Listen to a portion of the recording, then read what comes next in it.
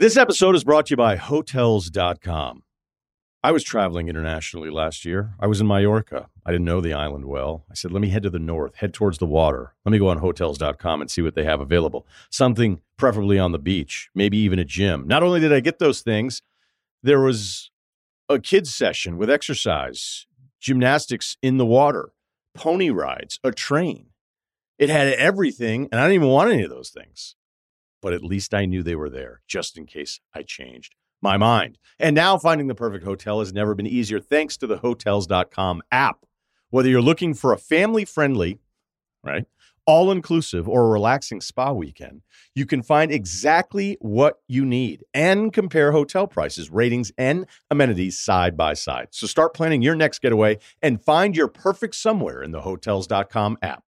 This episode is brought to you by Atlassian. Atlassian software like Jira, Confluence, and Trello help power global collaboration for all teams so they can accomplish everything that's impossible alone.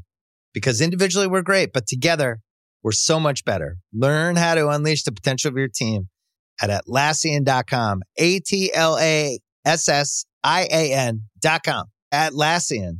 Tap the banner or visit this episode's page to learn more. Shouldn't you be at work? Love. Oh, and Love, he's got a real chance now. Peter and Love. John Walk will take the penalty. Up goes Dion Dublin. An own goal from Ruddock. Ball might break here for Kiwomya. Bannister and Bruce in the queue again. Bruce scores! Go leg! Hit leg! Hit leg over the top! Back now! Now, you know him better than anybody probably. Do you back him to score quickly, yes or no? Yes. Oh, he hasn't!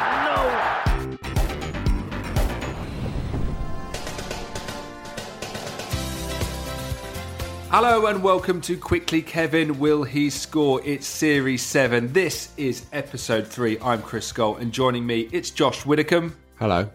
And please don't tweet him at _Michael_Marden with your clips of Peter Schmeichel getting lobbed, because he's absolutely not interested, especially if Sky show the best goals from 96-97 and open that package with 2 chips over Peter Schmeichel this week. Is Michael Marden.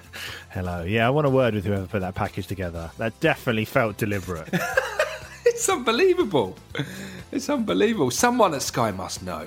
That's not an accident. You start with what takes you back to a time, don't you? You start with what makes you feel familiar. One of two things are true. Either it just the 2 best goals from the 96-97 season just happen to be lobs over Peter Schmeichel because there's so many of them, or they know and we're doing a little nod and a wink towards this podcast but by picking 2 lobs over Peter Schmeichel. I'm happy in both scenarios. If you were the person that put that package together, please do get in touch. I'd like to send you something in the post. Yes, because we have a free Patreon membership for you.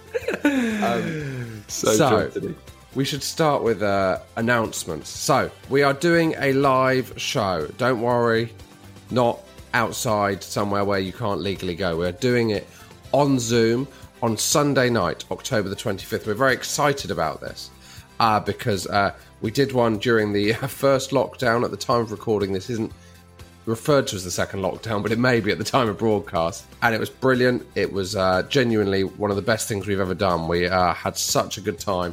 So finally, we've got around to doing a second one. We've got 2 Quickly Kevin legends, Tom Crane and Matt Ford. They're both going to come on. We're going to interview them separately. We're going to do a Q&A with you guys, whatever questions you want. And then we end with the ultimate. Michael has simulated a game of Championship Manager 97-98 between Crane and Ford's teams that they've picked. We get to watch the match, and it is a spectacle you would never believe is fun to watch, but it really is, isn't it? It really is just fun to watch Championship Manager without the pressure of having to make decisions on the pitch. It's like going to a game, but it's a Championship Manager game. It's really exciting. It blows my mind that 23 years after it came out, a text-based football management game is such a compelling watch. Yeah.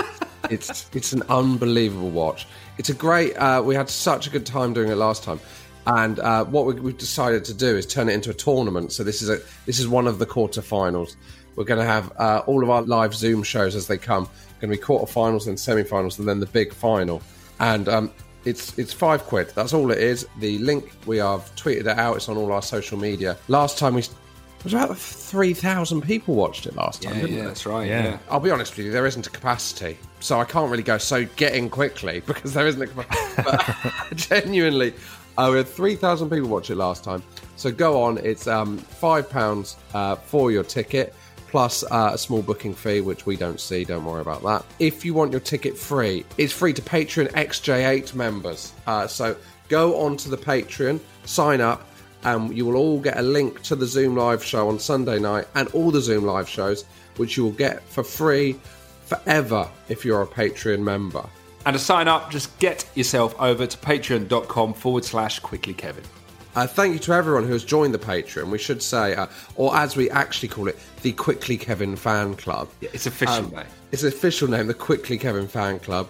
The Shot of Glory episode has gone down very well, and the Steve Bruce ones have begun. Steve Bruce, word for word, as we said. We are currently just readying the 2 bonus episodes for next month. Also readying for New Year, the first piece of merchandise. The extra long Jamie Redknapp episode was out on Saturday morning. You'll get all your episodes Saturday morning. There's lots more perks. Lots more perks. Go over to patreon.com/QuicklyKevin to sign up. Okay, we've had so much good correspondence that I just want to get on with it because there's like loads to get through. I'm Jim Rosenthal, and this is the Electronic Postbag. You've got mail. Now, we discussed Lucozade last week. This is from John Simmons. We discussed whether in the 90s it was used for medicinal purposes. Yeah. Hello, chaps. Love the podcast, and the mention of Lucozade prompted me to email. Lucozade was in fact created by the pharmacist William Walker Hunter in 1927, called Glucosade, and was originally designed to be medicinal. Ooh. It was then bought by Beecham's in 1938, and the name was changed to Lucozade. To add more fuel to the medicinal fire, my dad, a retired GP, still drinks Lucozade when he's unwell and absolutely swears by it. Well, Wow. There you there go. we go. It's a bit of 90s medical advice for you. That is amazing, isn't it? I always thought it was bullshit, but actually, the John Barnes change was obviously it wasn't selling enough medicinally, so they got John Barnes involved and added the word sport. Right. Well, it's set the world on fire. Jamie Mourinho's man of the match jacket, hasn't it? We should point out we've had a lot of people on social media messaging saying it's Hamey, not Jamie. Oh, Hamey. Hamey. Hamey. I always presumed it was Jaime. Jaime Marino. Yeah, we've had emails about pronouncing Marino as well. I think it's Moreno. Jaime Moreno. How did they know who we were talking about? So, we'd like to see Juninho receiving what he won when he was man of the match in the Coca-Cola Cup. Yes, please. Oh, Here what? it comes. So this is Juninho at his post-match press conference on Sky Sports 3 live. This is a photo of him receiving his gift for being man of the match. Who's the captain there? That's not I don't Robson, know. is it? No, I don't think it is. Look at his face. So, Michael, can you describe what you're looking at? So we're in it's the boot room basically behind the scenes at whatever stadium they're playing at. Juninho is there with some kind of commentator / presenter and the captain of Middlesbrough at the time, and he has been handed a Coca-Cola branded mountain bike. And I would say Juninho is looking down. Basically, he's saying, "What the fuck is going on? What am I going to do with that?"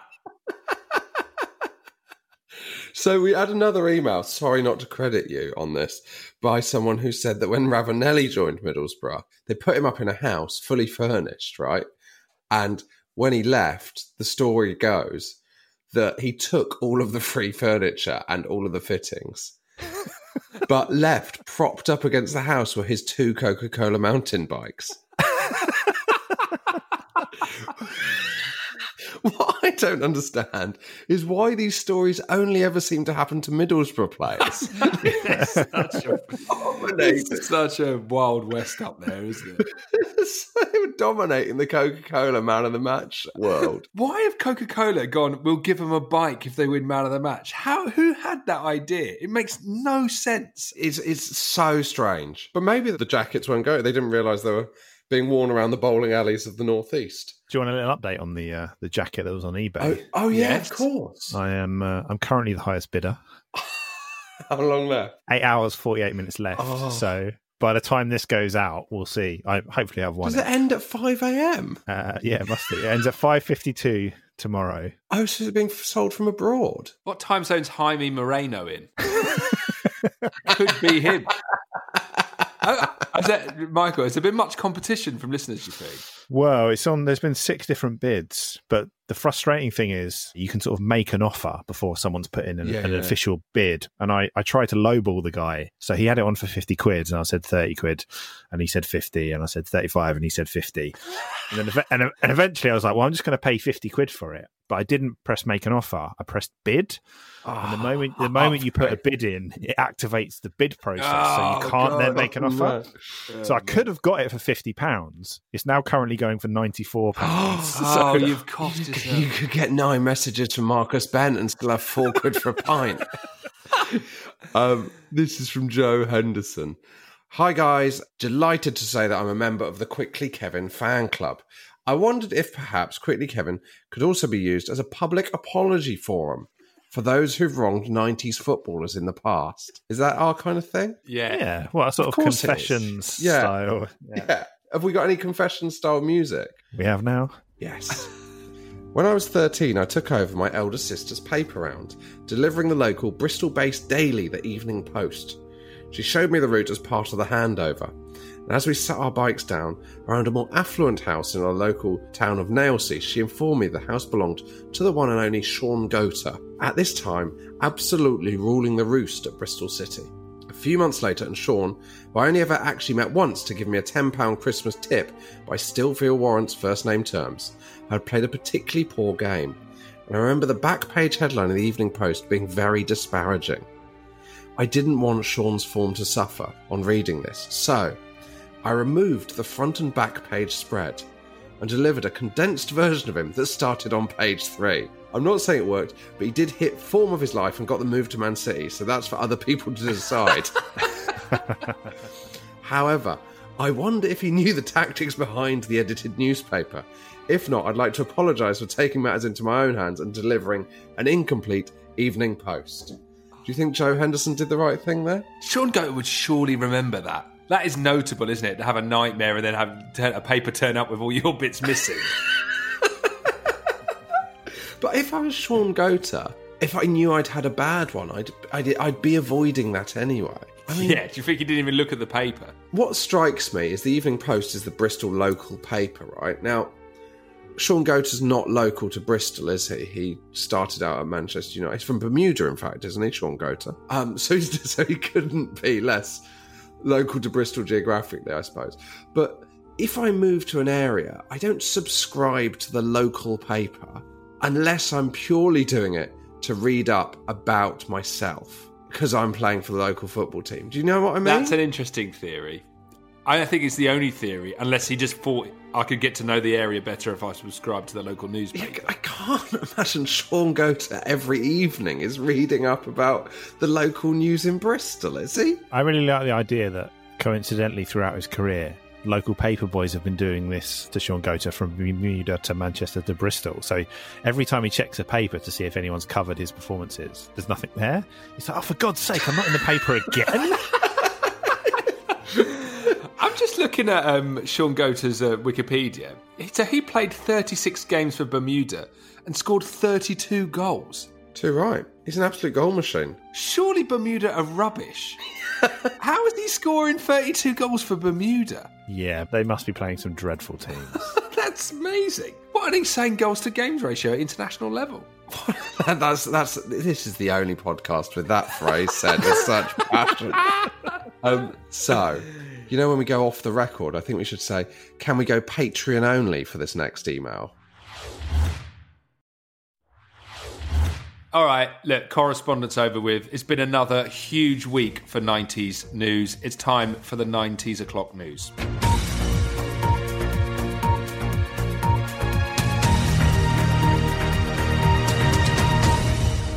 Paul Bracewell spotted in local newspaper battling town planners. Cadbury's Boost eyeing up David Boost inspired Boost for Cadbury's Boost sales. And Ricky Otto on Songs of Praise.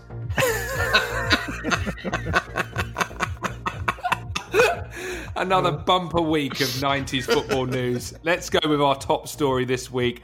Paul Bracewell spotted in the local newspapers. He's fuming with town planners. Paul Bracewell bought his home like 20 years ago. He's got a big bit of land. He wanted to build some houses on it. And then out of nowhere, Durham Council have said, Paul, your back garden's greenbelt. Out of nowhere, unilaterally. Paul's been battling Durham Council for 16 years. He says the whole saga has been very frustrating, to say the least. 16 years. 16 years. And Andrew Cox sent in the story. There's some pictures if you Google Paul Bracewell, Durham Town Planners. No, thanks. Don't need it. Paul Bracewell, it's one of those great. They've sent a local news photographer out there. And so it's Paul Bracewell just walking around his garden looking sad. Like leaning on the trees that he wants to knock down and just adding some colour to a wonderful draw attention to the trees, Paul. That's one of the problems. Right, there's more. Okay, so Cadbury's. I have been in touch with a representative of Cadbury's. Okay. Whoa. Yes, they have reached out and they've made it very clear to me that they are very much happy to send us some Cadbury's Boost bars. However, it's also been hinted to me that if we can get David Boost involved with some Cadbury's Boost activity that might boost sales, they will send us more Cadbury's Boosts. Okay. So I know David Boost is on Twitter. I know. Quickly, Kevin Hivemind. If we could have David Boost eating a Boost, maybe David Boost singing the David Boost advert from last week. The options are limitless, but what isn't limitless is the supply of Cadbury's Boost we may be given. Okay, it sounds like we're going to get a few boxes. We'd love that. We would absolutely love that. Christmas is round the corner. Picture us turning up to all our families with massive boxes of Cadbury's Boost. Also, if you can think of a footballer with the surname Crunchy, I'm absolutely all over it. I'm just trying to think if there's anyone in the 90s called Advent Calendar. Can't think of any. I need to hear about Ricky Otto being on Songs of Praise. Thank you to Robert Wally, who sent in the following news story. I'm not sure when this happened, but it sounds like it may have been around at Easter, because I'm just going to read to you the Sky description of this programme. Title, Songs of Praise. Catherine Jenkins celebrates Easter at a young church, St Luke's Gas Street in Birmingham, and Sean Fletcher meets former Birmingham City footballer Ricky Otto, now a preacher, also in HD. So I had a look at his career. I was like, it's legit. It checks out. So he trained, after he finished football, he was a probation officer for a while. Then he founded a consultancy working with offenders. Then he became a Christian, did a degree in theology. Now he's a preacher. He's on Songs of Praise. He's made it. Ricky Otto. I'm going to say it. We want your teams of, now not just religious footballers, that's not interesting because there's lots of religious footballers, but religious footballers who are ministers or preachers or whatever the term would be depending on the denomination. The midfield has already got Ricky Otto on the wing and Gavin Peacock in attacking midfield. I think Taribo West was a preacher as well. I seem to remember that. So if you've got any more to add to that, I'd love to hear them. Get in touch with the show. Email hello@quicklykevin.com. Follow us on Facebook and Twitter @quicklykevin. And sign up to the mailing list at quicklykevin.com. Okay, as we've said before, our Zoom live show is on Sunday night. Matt Ford and Tom Crane. You can get your tickets on social media. But now, we've always wanted to talk about it. Let's do it. It's Man City in the 90s with Jason Manford.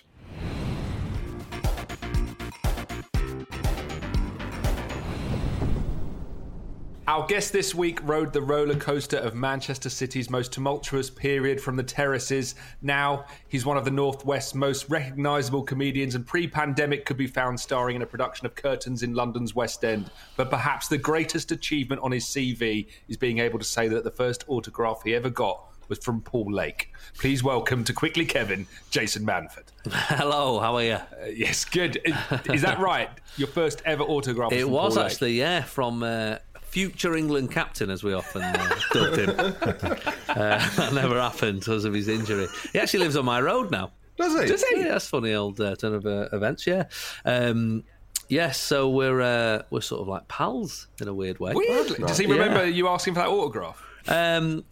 Don't think so, no. Weirdly, people who get asked for autographs don't often remember the story as much as people who ask.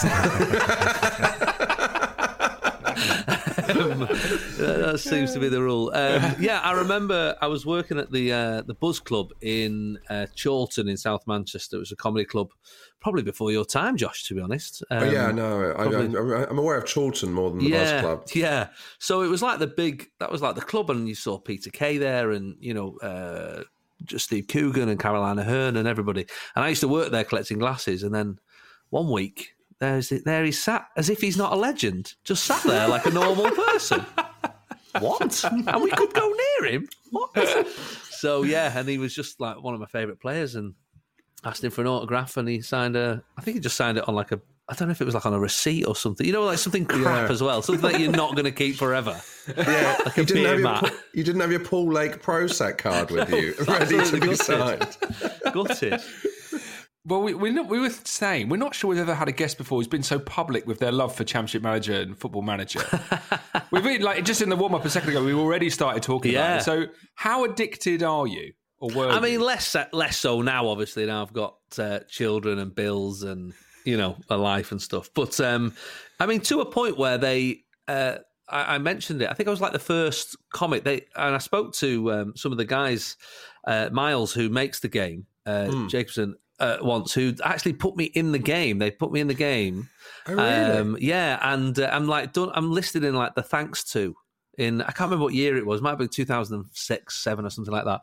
And they put me in the game because I sort of did a routine about it on Live at the Apollo. And so to talk about what was essentially a little game on such a huge show, this is when Live at the Apollo was, getting 6-7 million viewers. They had a meeting about it, I found out later. in the Football Manager towers to say we've just been mentioned on like a mainstream TV show. That means we're, if people are using us as a reference, as you know, Josh, in comedy, if you're using people as a reference or a company as a reference, that is the reference, so. But did you find with Championship Manager, how much explaining are you having to do when you're writing about Championship Manager or Football Manager? I mean, it was, again, weirdly, when you just, as a stand-up early on, you write about what you know, don't you? Yeah. Write about what you know. Well, I know about this. So, and I remember having a couple of sort of asides about it, just sort of saying, I used to play it at night when my girlfriend at the time would go to bed, and I'd just be in the corner on this... this again before little laptop. I looked like I was in some sort of spy film. I had like a big screen here. I had my tactics up here on the wall. I genuinely put a shirt and tie on for the cup final. Like I really went for it. And so the story I talk about on Live at the Apollo weirdly actually came about full circle in the last couple of weeks. Where so the story I talk about is about me sort of playing it in the corner, and it's sort of my girlfriend at the time complaining about the clicking. It's just clicking. It's not even a real game. It's just clicking. It's like spreadsheets. You're just playing spreadsheets. And the story I tell is I go and do a charity gig, which genuinely happened. I went to do this charity gig at Man City, and I went with my dad. I did the gig, and it was all fine. And Micah Richards was there, and afterwards, I sort of met a few of the players. My dad said in the car back, he went, "You're a bit aloof with Micah Richards there, I thought. Like you weren't, everyone else you were sort of really keen on. And then Micah Richards, you were a bit not bothered." And I thought, that's weird for me because I'm usually nice to everybody. And it's only when I got home I realised that Micah Richards had turned up late for training 3 times on Football Manager. And I'd had to fine him, and now his description was Micah Richards hates Jason Manford. Like that's what it said on his little description. And so obviously it must have been in my head that this guy does not like me at all. Has he? Have you crossed paths with him since? Well, yeah. Weirdly, only a couple of weeks ago, he's so brilliant on Sky Sports. I mentioned it online and said, oh. Micah Richards, what a breath of fresh air he is on Sky Sports. He's absolutely fantastic. And then in brackets, I just put, all is forgiven, # Football Manager or whatever, And he reposted it and put, About time, gaffer. What a wonderful conclusion. Yeah, 20-year gag. 20-year callback. Let's talk a bit about your kind of experience of Football Manager. Who's on your Mount Rushmore of favourite Football Manager players? Are there names that stick in your head? Yes. What was the player called that was... it was an American lad, and he was like 14. Freddie Adu. Was it Freddie Adu? It was Freddie Adu, yeah. Freddie Adu, what a player. And then where did he go? In real life, nowhere. That was an absolute killer.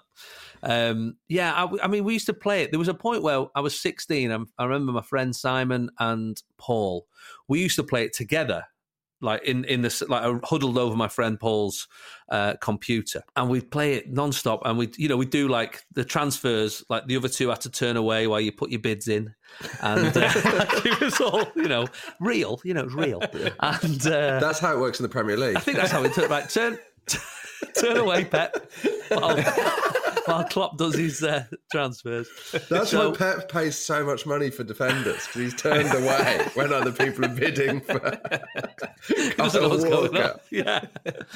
So we play. I remember we finished school in that, when you're 16, and we've got college starting in September. And I remember that summer, it was just a Championship Manager summer.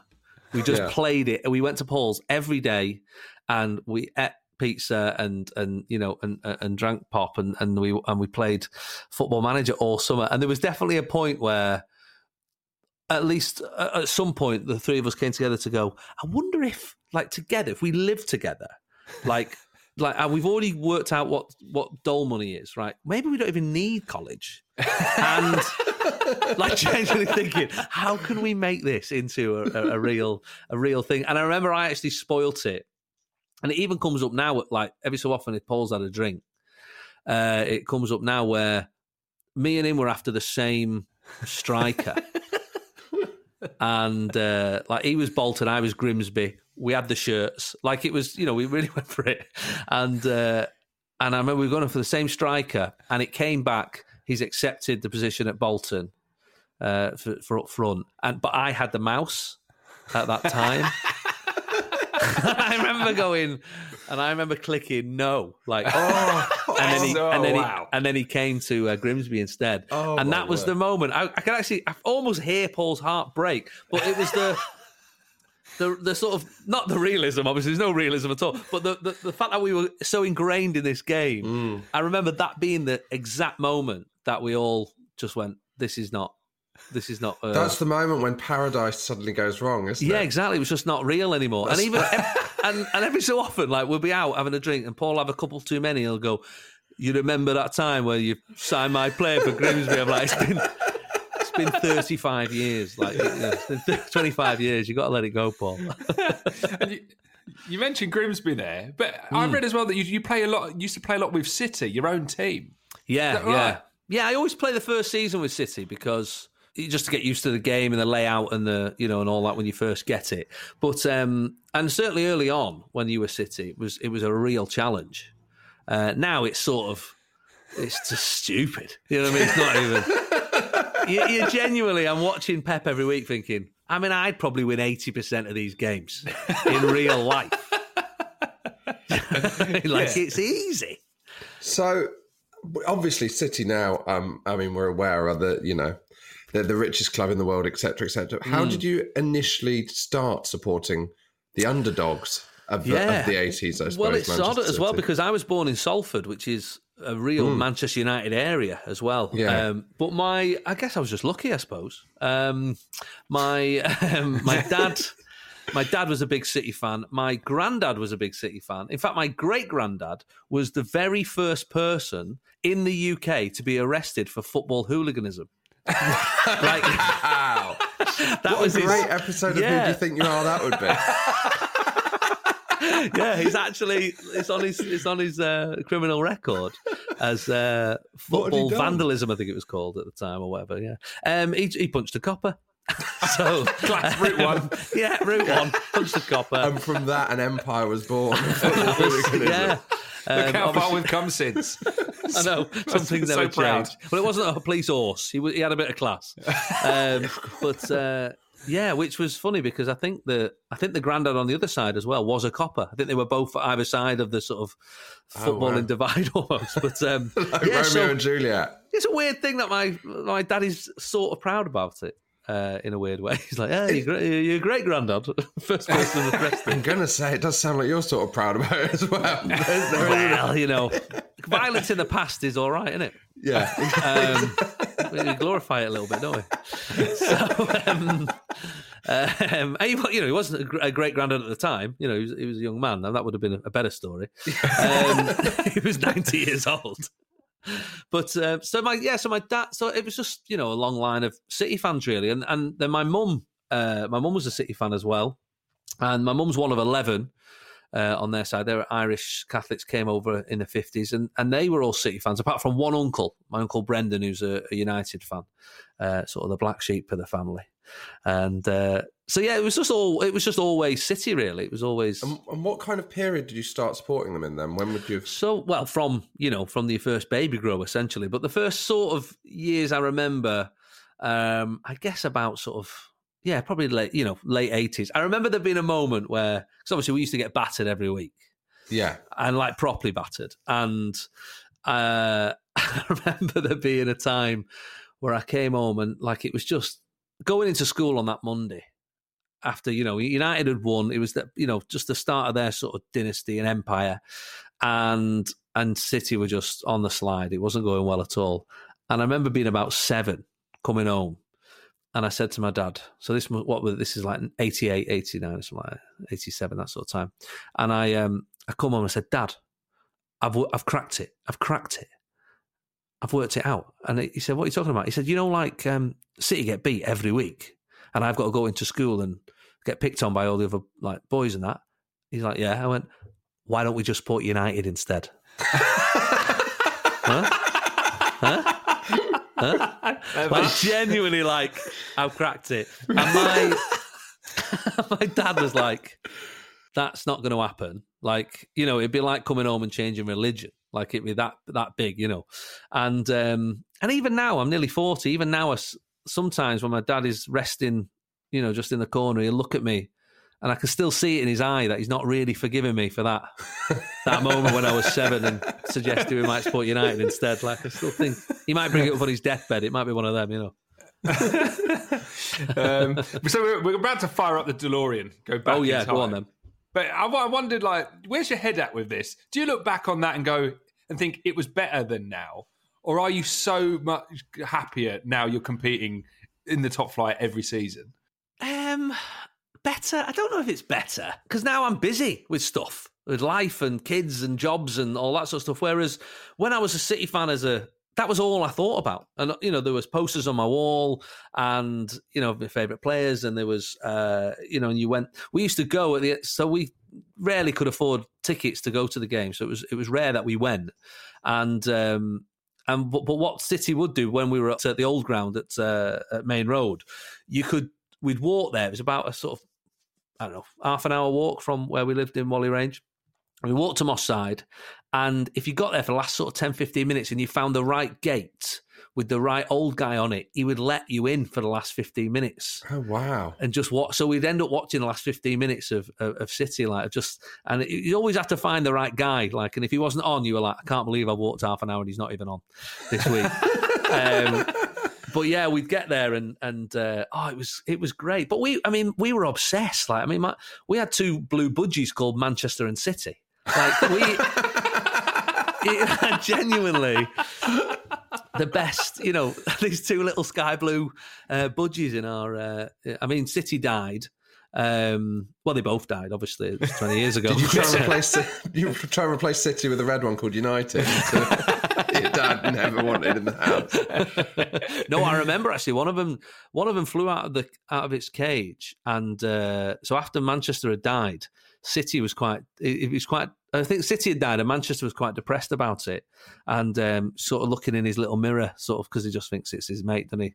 And I remember one time we came back from the match, and what had happened was, while we were out, was that Manchester had flown down and sort of got his claws stuck in the carpet, and our dog at the time had tried to I think help it. I don't know. Maybe I'm a kid thinking that animals can help each other like a Disney film. He was helping him. And but anyway, has essentially broken his leg. Oh. And vets and all that. I put a little splint on it and everything, like this tiny budgie. Imagine a budgie with a little tiny splint on its leg. And while we were out at the football one time, my mum had sort of put it on the bottom of the cage so it could drink some of its water. Left the room, but when she came back in, it had fallen in the water and drowned. Oh my God! Oh my word! I didn't think this story could get more horrific. And when we came back, it gets even worse. No, not worse, just more heartbreaking. Was we came back, we could hear my mum crying in the kitchen. Oh my God! And she was huddled over the budgie, sort of trying to like give it like a tiny CPR, like just with her little fingers on its little budgie chest. Like, my dad's like, "It's gone, love. He's gone." What a metaphor for the club. Yeah, it really was. There's some mad stories. All right, let's start in the 89-90 season. You kind of touched on it there, but yourself and United, you're on par at the start, right at the start of the 90s. I think that 89-90 season, you finished 14th, same points as United, but in that season, you beat them 5-1 in the league. Oh, well, I remember that one game. In your head.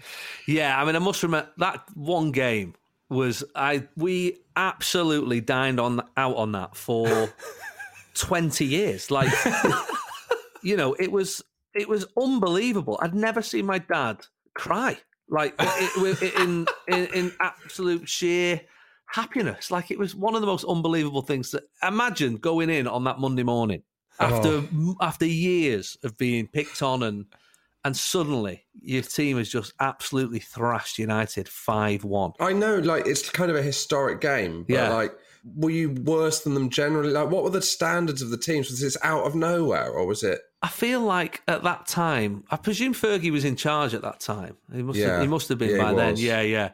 So, and they had they had a solid team. I remember Mark Hughes scored. He probably scored the best goal of the game. It was like a volley, I think. He scored the best one for them. But there was just something, and I think our manager was like Mel Machin. Like some mental name from the 60s. Yeah. Like, Mel Machin? Is that even a real person? But it absolutely came out of nowhere. Like, it wasn't, now you got Ronaldo's and, Aguero's and De Bruyne's and all these beautiful sort of foreign names and the influence. And I'm looking at them now, literally, Oldfield, Morley, Bishop, Inchcliffe. I mean, it's like some out of Roy of the Rovers. Like, well, in those days when Man U weren't good, before they won they hadn't won the league in 25 years or whatever, maybe a bit less by that. How are your feelings towards them? Like, did you still hate them? Do you hate Man U? I mean, I don't really hate them even now, to be honest. I've never been one of those fans who hates. You don't seem teams. like a man full of hate. Yeah, and like every so often, I'll get a text off a United fan, mate, or something that's full of like bile and banter, and I'm like, oh, this is for the wrong guy. Like, I'm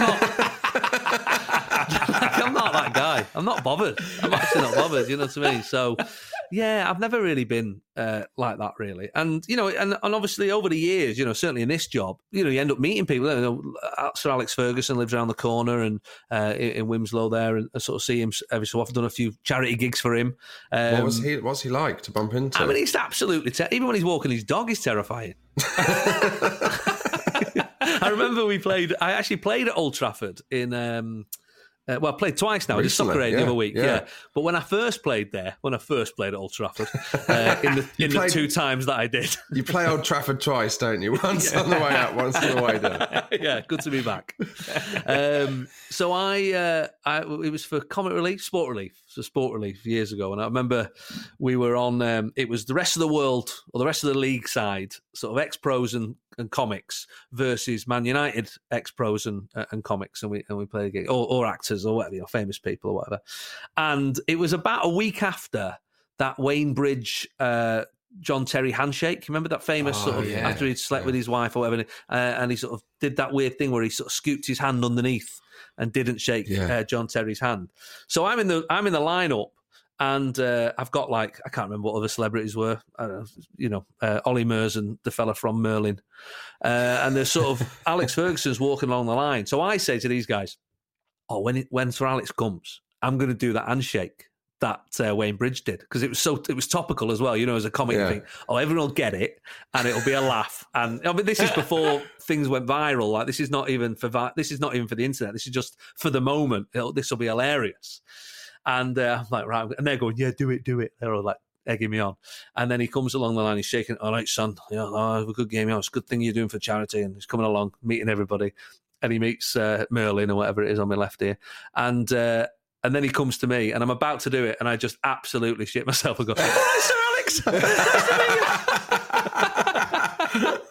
Just couldn't do it. He's genuinely terrifying in the moment. Well, let's talk about managers. Early 90s, you mentioned Mel Machin, but the merry-go-round fires up pretty quick. Howard Kendall comes in, then you get Peter Reid. I mean, what was that like? It was... I mean, over the years, I think there was a point where we had like 18 managers or something in the time Alex Ferguson had been at United. Like, it was something crazy. And we had some mad, Kevin Keegan and, we just had some crazy managers. But early on, it did seem to be, and I think like Howard Kendall went back to Everton, I think, and we were all like absolutely heartbroken. Fuming the fans, weren't they? Yeah, absolutely heartbroken that he'd left us to go to the club that he supports. How dare you?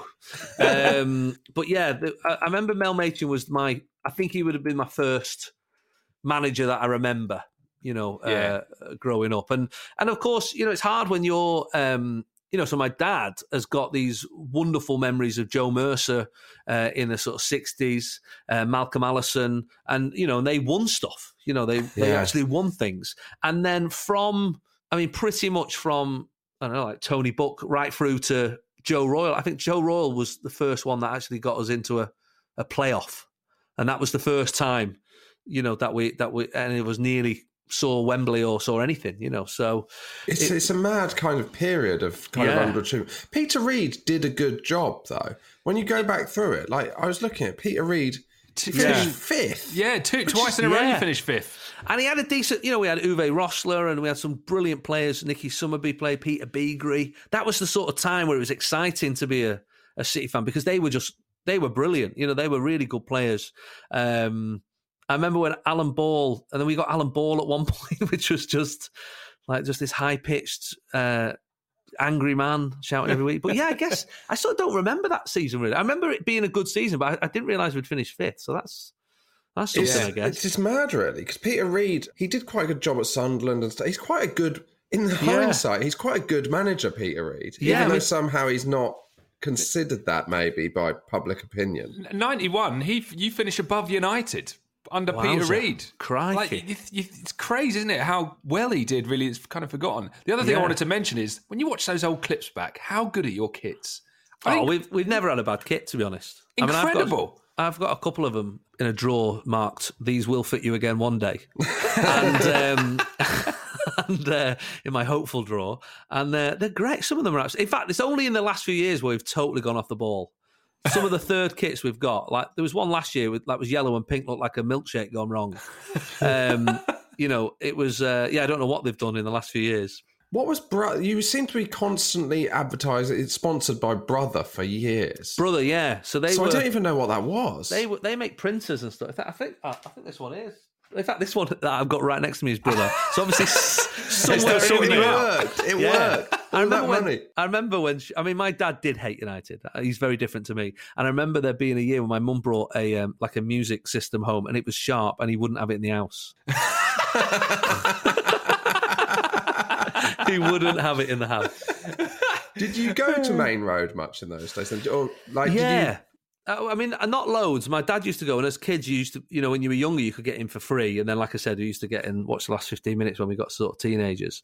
And it was very much a man's place. It wasn't for kids and it wasn't for women. And so it would be where men would go to, essentially, I think, I always saw it, later on I realised it was seeing this mild-mannered man. My dad is so soft and gentle. Suddenly shouting and screaming at a referee or a left back or whatever. And it just seemed to be the week of being talked down to at work by management. or my dad was a union rep and a shop steward and stuff. So dealing with management and people that further up the hierarchy, it just seemed to be a release, in a way. And as kids, I used to think, well, I'm glad the left back's getting it and we're not. You know what I mean? So I'd rather he was taking it out on them. So I remember there being moments of us just, crikey, and this is obviously before, some of the horrendous accidents that have happened, but there was definitely times where you were in that stand, even as kids, just thinking, Jesus, this isn't, I'm 9 years old and this doesn't feel safe, and you'd be having fucking Bovril tips on your head and pints of lager and stuff. I remember there being one year where my dad he'd shouted, I don't know what the swearing situation is on this podcast. But, no, go for it. So my dad, he swore a bit at home, but not loads. And then suddenly he shouted at the referee, "Yeah, fucking idiot!" And me and my brothers are sat there I'm like 8, my brother's 6. We're sat there like, "Oh my God, I can't wait." And he went, "Look, if Mum asks, don't tell her that, Dad." Swears at them. Not that she's ever going to go, did he swear at the match? Like, that's never going to be a conversation. And then he went, "Do you know what? For the next 90 minutes, go for it. So if you want to swear, this is the place to do it. Get out your system and shout and swear." So I was like, "Oh my God, I'm like 8 years old being told you're allowed to swear." I'm like, "Referee, you bloody idiot." Like, just like, And my brother had not done it. And then at half time, my dad was like, "Do you want a snack?" And my brother, 6 years old, went, "I'll have a fucking pie." I was like, I don't think that's what he meant.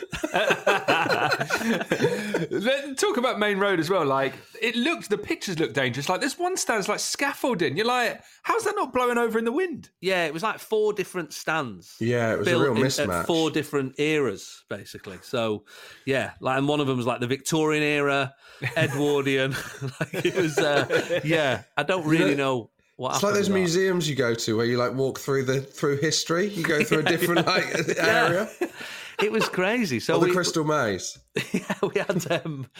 Let's go to the Kippax stand. Yeah, and the Kippax was quite a formidable, stand, a bit like the Stretford End or over at Liverpool, the Cop and that. So it was lots of singing and so that was always enjoyable. But again, as a someone who later on went to do musicals, I always had an ear for music, and I'd always be thinking this could be better. If we met in the pub at the beginning and just sort of said, right, you're altos, you're tenors, we just sat people with people who sang like them. This could really make a difference, guys. Back to the start of the 93-94 season. So Peter Reid, who's done so well, 2 fifth-place finishes and a 9th place. He gets, 4 games in? 3 defeats to the draw. And Peter Swales, your controversial early 90s chairman. Swales out. Gets rid of him. And this really starts the Swales fans against him, doesn't it? I remember Swales being like shorthand for bad chairman. Yeah, and he was like, even now, I've not seen a picture of him for years, but yeah, I can see this sort of like greasy comb over.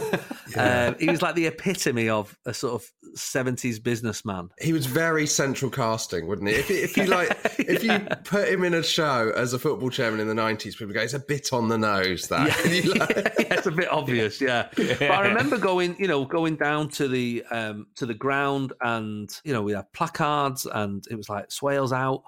And there was like pictures of him in like dressed as like a Dracula figure. Like it was a real big, Swales out was like a big campaign. I think it was one of the first times, I guess, that football fans went, we've got a voice here. And did it work? Did he go? He did. He did go. I can't remember what year he went. I think it was the following February with this season starts in 93. He was a real Manc, like, he went to school in Manchester, like he worked in like he was a real prominent sort of Mancunian. But then we had Francis Lee came in, who was a former player, who's like one of my dad's favourite players, Franny Lee, who'd made loads of money from toilet roll. Yeah. So, I mean, he'd be laughing now. Yeah, crikey. Cha-ching. But yeah, he then took over as the chairman, and I don't necessarily remember him being much better. The ship didn't really steady until we got David Bernstein, and it sort of went a bit, and obviously now with the Sheikh, peace be upon him, that we're off. Yeah. Yeah, Peter Swales sacked 11 managers in his 20 years. And this is in a time, like he takes over in 73. This is a time where managers are manager for years. 6 years probably the average. And he's turning them around. There's also accusations he was picking the team. He's a really early adopter of that. That makes sense, yeah. Yeah, I didn't know that. I love that 11 managers in 20 years is considered like a big sacking, whereas now that would probably be like the average. Quite average or quite he's got quite a lot of... Got a lot of patience, Peter Swales. He's only sacked 11 managers in 20 years. Yeah. He really lets them have a good year in the job. Yeah, we had some weird one. I remember like Brian Horton. Well, yeah. Being a manager. He came in after Peter Reid, having just steered Oxford United to 14th in the second division. Oh, well, why not? He's what the kind man of pedigree for us. is that? Was he connected to Man City? Why have you ended up? I don't think so. I don't think there was any connection really. He never played for us or anything like that. I don't think. But yeah, he managed us for a bit. But again, it was sort of not like I don't remember being excited during that era. No. It's the start of the decline, isn't it? I think Horton, you finished 16th, and then by the end of 95, you're down to 17th, and now this is where the relegation battles have really begun. Now. Yeah, it was. I remember there being.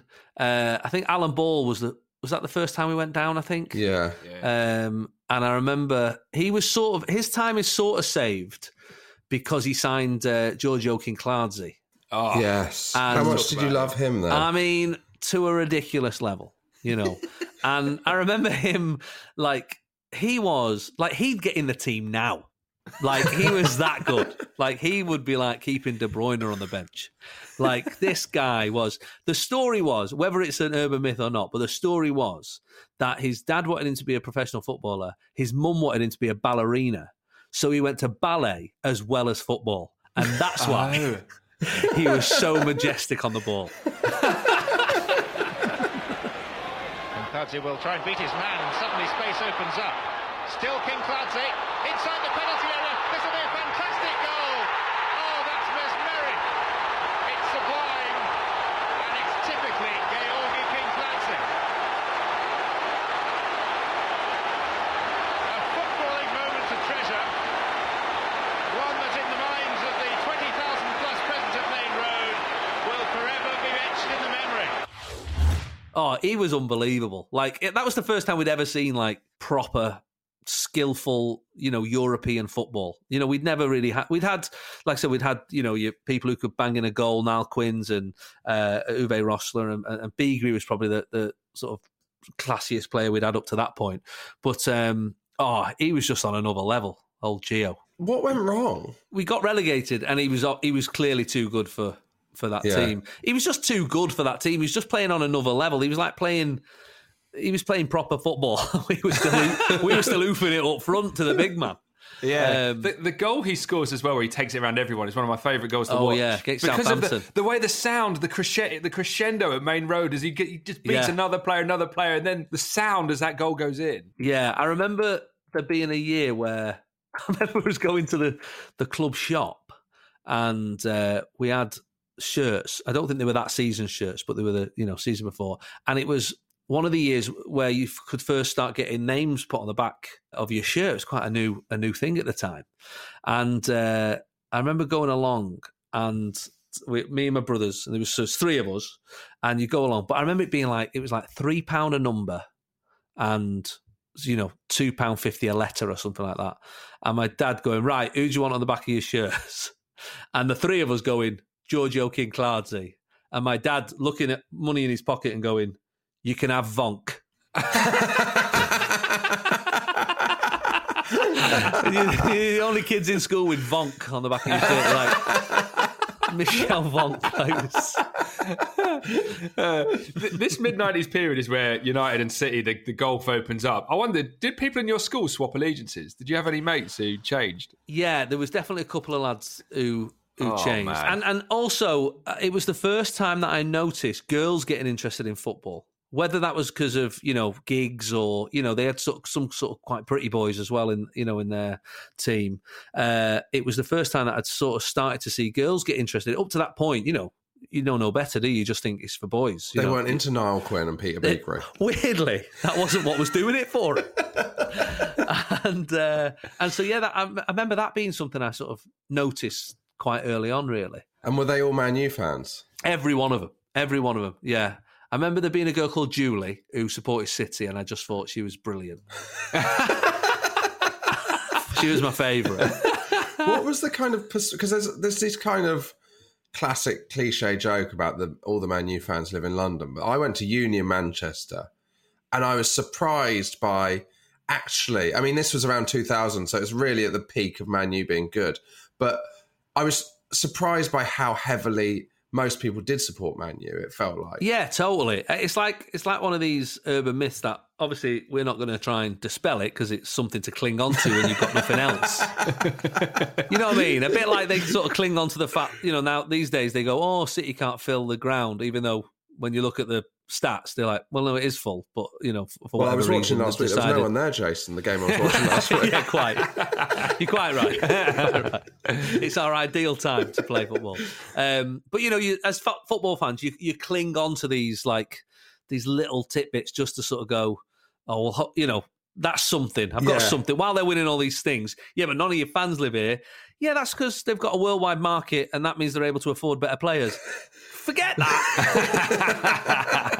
How many of them live in Rusholme? That's the main question. How many are you? And now we're I'm literally sat, when I do go to the game, our season tickets, we're sat with, there's people from all over the world there, so, and that's obviously the sort of sign of a successful club these days. One of the biggest attendances of the 90s for City comes in the last game of the 95-96 season. City at home to Liverpool. You need to pick up some points. It's quite complicated maths, but basically you go 2-0 down at half time, you pull it back to 2-2. And there's this classic rumours spreading throughout the stadium that actually 2-2's enough, and it's not. Were you there? No, I wasn't at that one, no. My dad would have been at that one. But that does happen. I love that. That's my favourite moment on Match of the Day, I think. The last day of the season where they put the two games, the two crowds together, and they sort of play it together. It was a real golden age for the transistor radio, wasn't it? Oh, yeah, the guy... It was the end of the transistor radio. It was really, yeah. Yeah, no one's Googling it. He's like, listening. I think they've scored. And then it spreads, and they cheer, and oh no, it's not. It was offside, and then that spreads like it's. It was good times. I love it. I don't know if you see the clip, but Niall Quinn comes running out saying, "We need because I think it's 2-2. You're holding the ball up in the corner instead of trying to go for goal because you think this rumour's going to happen." Niall Quinn runs out, having seen it on teletext. Oh my God. It's always teletext. It's always teletext. I looked it up on YouTube, and the top comment is, "This has to be the funniest relegation ever." I'm not sure about that. But yeah. I remember some weeks watching the game on teletext, though. That's funny that you mentioned that. What would happen, because I was growing up on Dartmoor, so I'd be watching a game on teletext, and we had slightly bad tuning to our TV, because we were on so you'd get random letters would come up, but like where a score, and you're like, is that meant to be a scorer, or is that like you'd be trying to interpret the kind of 80% text? The kids don't know. They don't know the pain we suffered. All we had was bamboozle. When City went down, was that quite fun? Like playing in a division below, or no? Because I think that first season, did we go down again? Yeah, was that last season? Yeah. So we thought it was going to be, hey, here we go, a win a week, and then we got battered again. We were like, what the hell? And so we ended up going down again to the next division. Yeah. And then it was fun. They were like, oh, okay, these guys are plumbers in the week. Yeah. And I think we can beat these. Yeah. Well, actually, the season after you go down from the Premier League, you actually just about survive, and it's the season after. Oh, is it that right? Okay. But that second season, you're down. You have 5 managers in a single season. That's mad. Alan Hall gets sacked, Asa Hartford, then Steve Coppell, who only lasts 33 days before quitting because he says this is too much pressure. Yeah, didn't he go back to Palace, I think? Yeah. And then Phil Neal comes in, does 10 games, loses 7, and then Frank Clark is the saviour. Frank Clark, yeah, he was good actually, Frank Clark. I didn't mind him. Again, like proper, looks like a proper manager as well. Yeah. Like, from that time.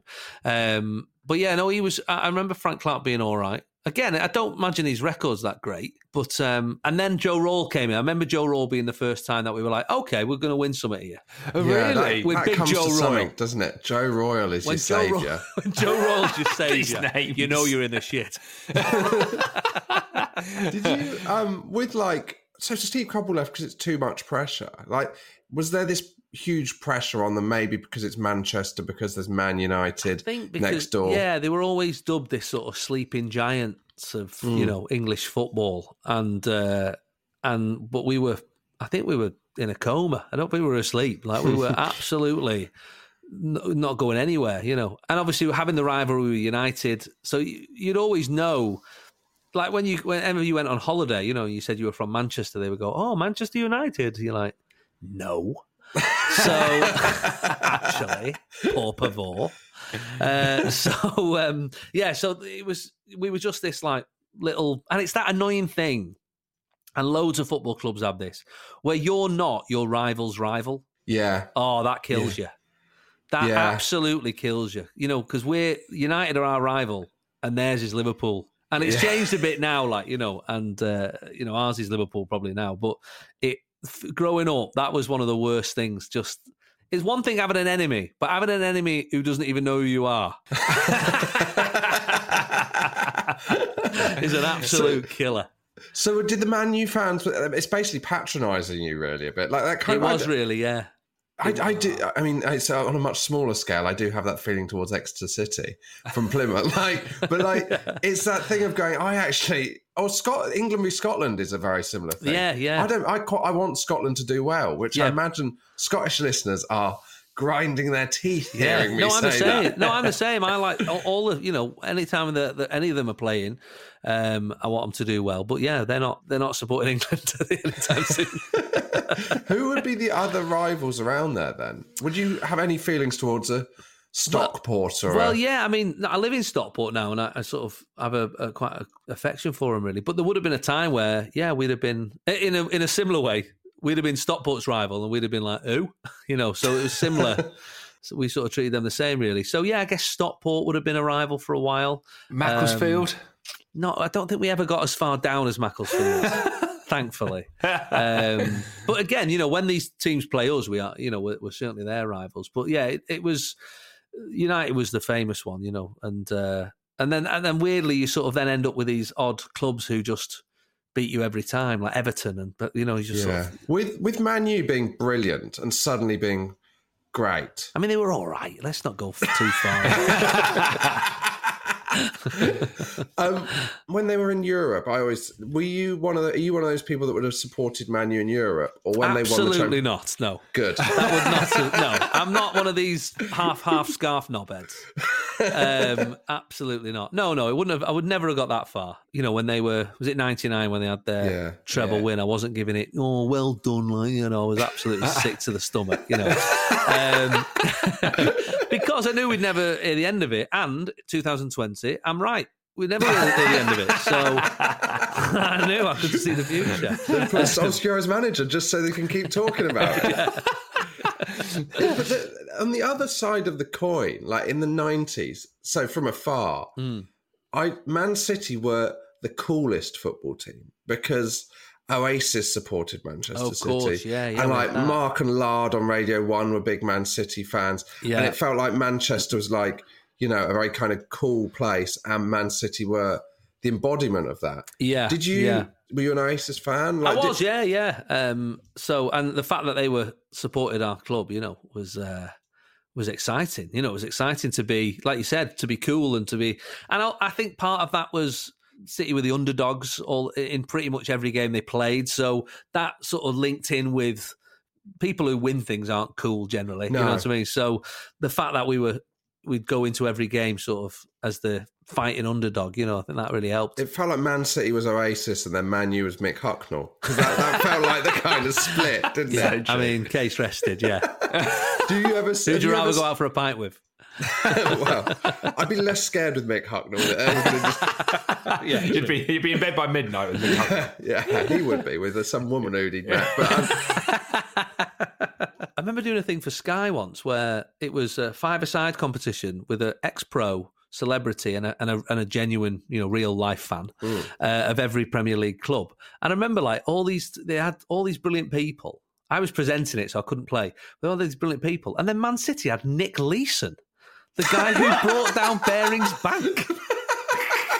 I was like, this is the best one you could find out of all the Man City fans. Was he any good? He was all right. right, to be fair. But he was. Yeah. Wow, Nick Leeson. That's a blast from the past. Yeah, very odd.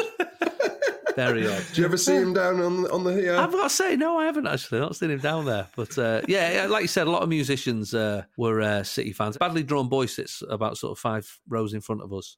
Oh, does he? We just got regular season tickets. Yeah, and the one year that I said to my dad, "Oh, I'm doing all right. Let's go corporate," and my dad hated it. Absolutely hated it. He was like, I could see him like he couldn't swear, he couldn't get into it. I remember him complaining because he had to come in shoes, that being annoying to him. So yeah, I remember we did it for one season then. And actually, weirdly, I got a phone call from City one year who said Ricky Hatton, obviously another big Man City fan, he's getting rid of his box. He's had it on the one on the halfway line, and he's had it for years, and this was, we're starting to do well now. And they said, we're just ringing a few people to see if they fancy, taking it off his hands and having it. I thought, well, it fits 16 people in or whatever. If I could probably split that between a few people, if it's a few grand, I wonder. I said, how much is it? They said, it's £60,000. What? I was like, I'll stick with me 900 quid season ticket back. Wow, what are you getting for your 60 grand? You're getting the full food and drink, 3-course meal. You're getting to meet the ex-players every week, and it's for businesses, isn't it? It's not for normal people. No. Even us. It's not for regular people just to go texting around your mates. I just need another 10 people to come to the match this week. We've got Niall Quinn coming in. He's going to say hello. Have you done that? I've heard they've got this thing called the Tunnel Club now. Have you done that? Where it's like this 2-way mirror in the tunnel. Have you seen done that? Is it weird? It is a bit weird, yeah, because the players are obviously thinking we're being watched as well. They're like in an aviary, essentially. And you're just sat there finishing off your dinner, and the players are just stood there waiting. It's very odd. It's very odd, but it's it's an experience. It's something different, and to be fair to City, they do sort of come up with these innovative ideas, and a lot of them, they go to America and see what a lot of the American clubs are doing and the NFL clubs are doing, and sort of, we'll use that, we'll have that, and some of it works and some of it doesn't. I did one year actually. We did they did a big launch show, like at the beginning of the season, where they brought players out and stuff, and I hosted it, and I think it was when we had Pellegrini, and I had to interview Pellegrini on stage in front of 5,000 City fans, and language is hard anyway. He's Chilean, and so language is hard, but humour is the hardest bit of language. And when your only audience is, they're out there, but they're not going to laugh at loads of stuff because this is Pellegrini's the manager. They don't want to, and so I'm trying to have a laugh with Manuel Pellegrini, and I'm literally getting nothing. Like I'm getting nothing back, and I'm like, Frank Lampard was on. And I sort of know Frank's wife a bit, for Christine, and so thankfully he came on and rescued me. But it was probably the most painful 3 minutes of my life trying to interview Manuel Pellegrini. Weirdly, I've had the same experience to do a bit of corporate stuff for West Ham, and I'd interviewed Pellegrini, and I tried to. You're right, it's like blood from a stone. But I tried to make a joke about. If you like a manager, will you get a nicer bottle of wine than if you don't like the manager? And he went, no. Yeah, it was basically that sort of stuff, yeah. Okay. All right, then. That's that, then. This has got to be one of the few podcasts where people compare stories of interviewing Manuel Pellegrini. So you go down like to the bottom, not to the bottom division, to the third tier. What is now League One, the third tier. Yeah. Which must have been, in a weird way, quite fun because you're playing these tiny teams and like... Yeah, it was. But apart from, obviously, we didn't win every game. So, I don't know who we got beat by that year, but there would have been some absolute upsets. Yeah. And obviously every week you're playing, the cliche, but you're their cup final. Yeah. Every week they're coming to, and when they're coming to your ground as well, 35,000, I think it was back then. It was a big old stadium to come to when you're part-time postman. You were 13 at Christmas. You're 13th, so you start kind of terribly, really. Yeah. But then after Christmas, you only lose twice, but you end up third. My main memory of that team is the kind of, I'd say there was no bad kits. Yeah, what was that one? It was a kind of bright laser blue or whatever you'd call it. And Yeah. you had like that. Was it a new Kappa? badge. Kappa. And you had a new badge, and it was the height of the big T-shirt phenomenon in football. Yes. So the Kappa kit, but again in Manchester, Kappa was quite cool. Like it was music stars and stuff were sort of wearing. It was quite a cool thing. But yeah, it was odd, just like two naked women back to back, down your arm, straight down your arm. Yeah, it was a bit odd. And I remember there being that slightly weird sort of yellow and black stripe one. Oh yeah, that I think we wore for the final as well. Did you go to the playoff final? Oh yeah. Oh wow! Yeah, how hard was getting tickets? Yeah, I don't remember any of that bit. I think my dad sorted all the, so I would have been about 17, I think, 18. And I remember going. I've got a sort of embarrassing picture somewhere of me doing the thing, when you're pointing at the scoreboard behind you. But yeah, that was just, what a day. Just, the trip down on a coach with just a few of my mates and my brothers and my dad and all his mates, and that was a laugh. And then the game itself was just, we love a drama at Man City. We can never do anything. And again, I remember Nicky Weaver being, to me, just like, well, this is the greatest goalkeeper I've ever seen in my life. Like, what? You know what I mean? Like, if we've still got him next season, he's not at Barcelona, I'll be very surprised. Well, the drama comes from the fact that 82 minutes is 0-0. Gillingham go 1-0 up, and then they score 5 or 6 minutes later, 2-0. And actually, when Gillingham scored the second, you can see the City fans filtering out. Were you tempted to leave? Never. I've never left, ever. Really? Never left the game. I might have left that Leicester one the other week where we lost 5-2. But no, I've never left a game early. My dad is very, very strong on that. Early. I'm very strong on that. That's a bit. I don't know. It's one of my most. I think it's one of my most stringent views I hold in the whole of the world. I just think, you wouldn't leave a film early, would you? No. Like even if you sort of thought, I can work out where this is going. You wouldn't. You wouldn't get to. You don't want to be the only person who doesn't know the end of The Sixth Sense. So I just think. No, you can't. You can't leave a game early. That's. Yeah, you've gone all that way to London. And then you've left early to do what? To sit at the same train station we're all going to be sat at in a bit. No, I've never understood that idea at all. But it was, I remember it just being, it was just a great day. It was a great day. And this could still be won by either side. Nice ball inside by Asaba. Paul Smith turns. Good ball. Carlos Asaba. Real chance. He scored! Carlos Asaba has scored for Gillingham. The finest moment in Gillingham's 106-year history. It could be the goal that takes them to the First Division. And the 34,000 Gillingham fans are on their feet. More space now for Carlos Asaba. Great touch. Robert Taylor here has room. Tries from range. He scored! Robert Taylor has scored! And Gillingham are heading into Division 1. They lead here by 2 goals to 0. And we only have some 3 minutes left on the clock.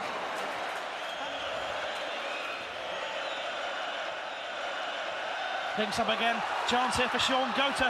Tackle comes in, Kevin Horlock has driven that into the back of the net. And I wonder if there will be a late twist here. The game is not over yet, I said that. Lumped forward though by Weekends. Comes now for Gota, can't get his shot in. Dickoff, he scored! Paul Dickoff has scored for Manchester City, and Gillingham can't believe it. Did it feel like it was the FA Cup final? Like, did it matter to you that it was Gillingham in the playoff final? Not at all. No, it was just a final at it could have been the Champions League final. Like it just was. It was a final in something, and I think we got a trophy for it as well. There's a trophy for it. Yeah, you get an out for second. But you get a trophy for third. City did a reunion of that team. I saw it was a 20-year anniversary last year, and they all look old, except for Nicky Weaver, who looks tremendous. I can believe it. Looks like he hasn't aged a day. Fabulous goalkeeper, just a hell of a goalkeeper. Yeah, yeah. If you can, we got like Paul Dickoff. If you've got a striker called Paul Dickoff and he's got through school and he's still confident enough to play for the football team and his surname's Dickoff, like he's going to be good. You know, we had some great players. Sean Goater, you know, feed the goat and he will score. Sean Goater was great, wasn't he? I mean, he's the only player who I think like 20% of his goals just came off like his shoulder or his nipple or his bollocks or like he didn't score with his feet every single time, but he was just always in the right place. They just bounced off his face. He's like Mr. Bean, but up front. Do you have as much affection for him or more than you would for, say, David Silva or a Yaya Toure? I think you always sort of remember those first players that got you excited. And again, you know, whether it's a nostalgia element of that moment in your life, you know, where you're a kid, you've not really got massive worries that you've got now and stuff like that. You know, now I'm thinking, I love David Silva, but, you know, I've also got a mortgage.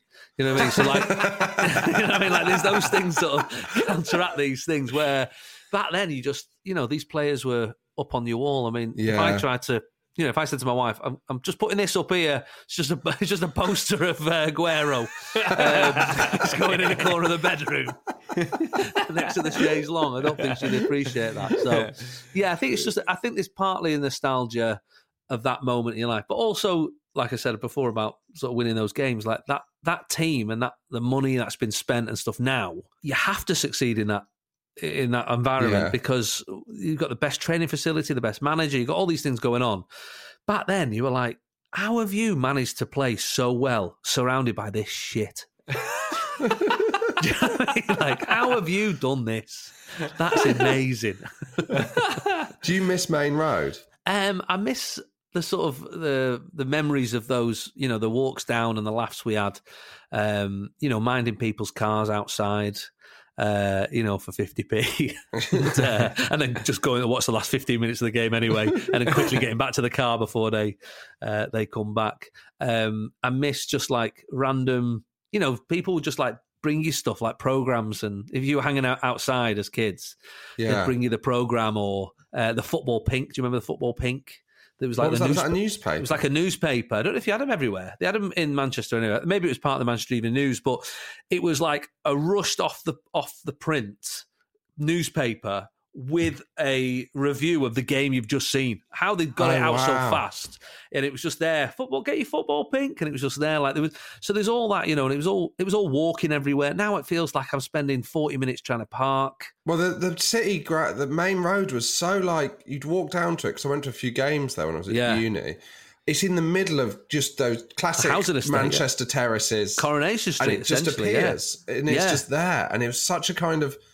It felt kind of so evocative of like Manchester, I think. Yeah, and it's weird when you drive. I drove past there recently, actually. You know, there's nothing there now. It's just houses and not. You know, it's quite heartbreaking, really. I mean, not in the real sense, but just to see that. Yeah, it's that all those memories are not there, and all those, you know, like I said, my granddad and great granddad, and this was where my granddad punched that copper. You know, like so many lovely memories. Have you been back to Main Road? Have you walked around there ever since? I mean, I've driven past it and stuff. You know, sometimes take the kids on a little memory of Daddy growing up, which they hate, and and occasionally lock the back door because it looks a bit rough. But, do your kids support City? They do, yeah. They all support City, and it's quite an easy sell now. Though, it's an easy sell. Even my little brother is 20, and you know, he doesn't really remember a time when they weren't decent. You know, they weren't half decent. So so for my, you know, I've seen my little brother get annoyed because we only won 1-0. You know what I mean? Like, so it's a different generation now. But certainly, my kid, you know, we live in Stockport, which is notoriously a sort of a high density Man City supporter area. So it's much easier for the kids. And also my daughters, you know, are now growing up in a world where women's football is massive, you know, and it's everywhere, and they get to see women footballers on telly and presenting shows, and it's really inspired them. So it's a total easy like tapping to get them to support City now. And what role do you think, like that 99 playoff final, do you think that was a sliding doors moment for City now? Do you think if it had gone wrong that day? 100%. I think the Sheikh would have bought Gillingham. Tony Pulis, 20-year contract. The Aguero there on the south coast. I think so. Yeah, I don't think. You know, I think was it the year after we got. Or the year after that where we got Keegan, and Keegan was great. You know, I loved having Keegan as a manager. Yeah, I really did. I mean, I think he did pretty well, if memory serves. He won the first division, which was the main thing. And then, obviously tailed off like everything else. But I loved him. I loved Keegan as a manager. Yeah, it brings an excitement. Yeah, and I think we sort of did all right after that. Then we had like some weird, dodgy bloke from Thailand take over the team. We had like Shinawatra, who was one of these rich people who wasn't really rich, just pretended to be, and and thankfully we got to the Sheikh Mansour, and here we are. So yeah, it was there's definitely been some funny times. Do you look back on the 90s as a good or a bad decade for Man City? I mean, it was the decade that I must say now. I think, thank God I supported them, because nobody can ever accuse me of being a Glory fan, a Glory supporter. Oh, you only support them because they've won all this thing and got all this money. I think, you know what, mate? I've just go and Google it. You'll see what I've lived through. So I deserve this. Well, they can listen back to this now. Yeah, when the away fans, when they cheer, where were you when you were shit? I think I was here. I was literally here. So our final question we ask of every guest: if you could go back to the 1st of January 1990 and live it all over again, would you? Oh yeah, without a shadow of a doubt. I absolutely would. I'd be more forgiving of Micah Richards. I'd be nicer to him.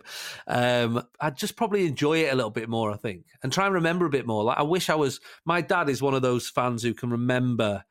Like when you were describing one of the games there against Liverpool there, I'm struggling to remember those moments. I remember the key moments, but my dad can remember these intricate moments of certain matches and where he was and how he felt and who did what. And I sort of, if I could go back, I'd sort of just pay more attention, I think, just so I could remember those moments as well and be a boring old football fan like my dad. Jason, man, thank you very much. Pleasure, guys.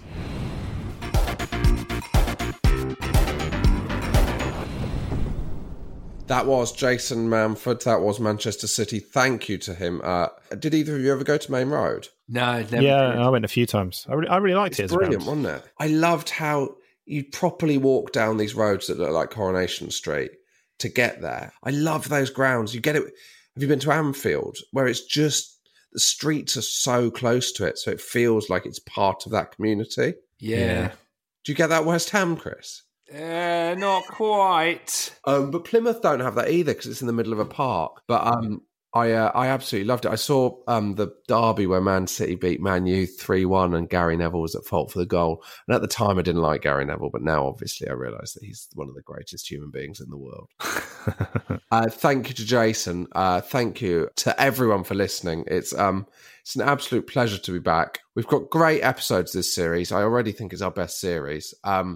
So, I mean, what I mean is we've got more to come in the bank. I'm not just going, I think that's it. So cheers. We'll see you in the new year. We are done here.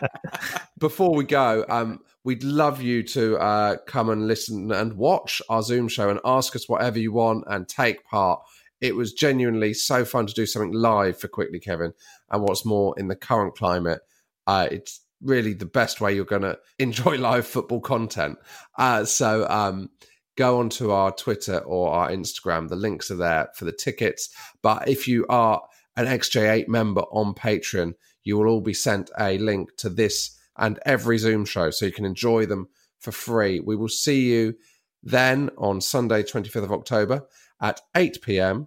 But before that, we should just plug that next week we are joined by the wonderful Ivo Graham to finally look back at that Swindon documentary from the 90s. More discussion of if Glenn Hoddle was a bit better than all his players up front. Yes, it's Swindon Town, 1992-93. It's called That's Football, and it is spectacular. Also features bonus John Moncur, so a fantastic watch. And that's with Ivo Graham next week. Robbie Slater, see you later.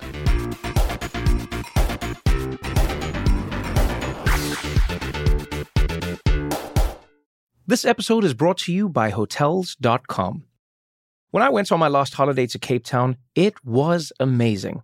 My friends were there, the weather was phenomenal, and most importantly, the food was fantastic. But one thing I struggled with was finding the right places to stay. You know, all I want is a great bed, a fantastic shower, and breakfast that doesn't end at 8 a.m. I'm on holiday, I'm still sleeping. I also like ease. And the Hotels.com app easily helps me to find a perfect hotel for every trip. Whether you're looking for a family-friendly getaway or a relaxing spa weekend, on the Hotels.com app, you can compare up to 5 hotels side by side. Now, why would you want to do that? So you can see prices, amenities, and star ratings. And best of all, you don't have to switch back and forth between options. See? Ease. So, start planning your next getaway and find your perfect somewhere in the Hotels.com app today.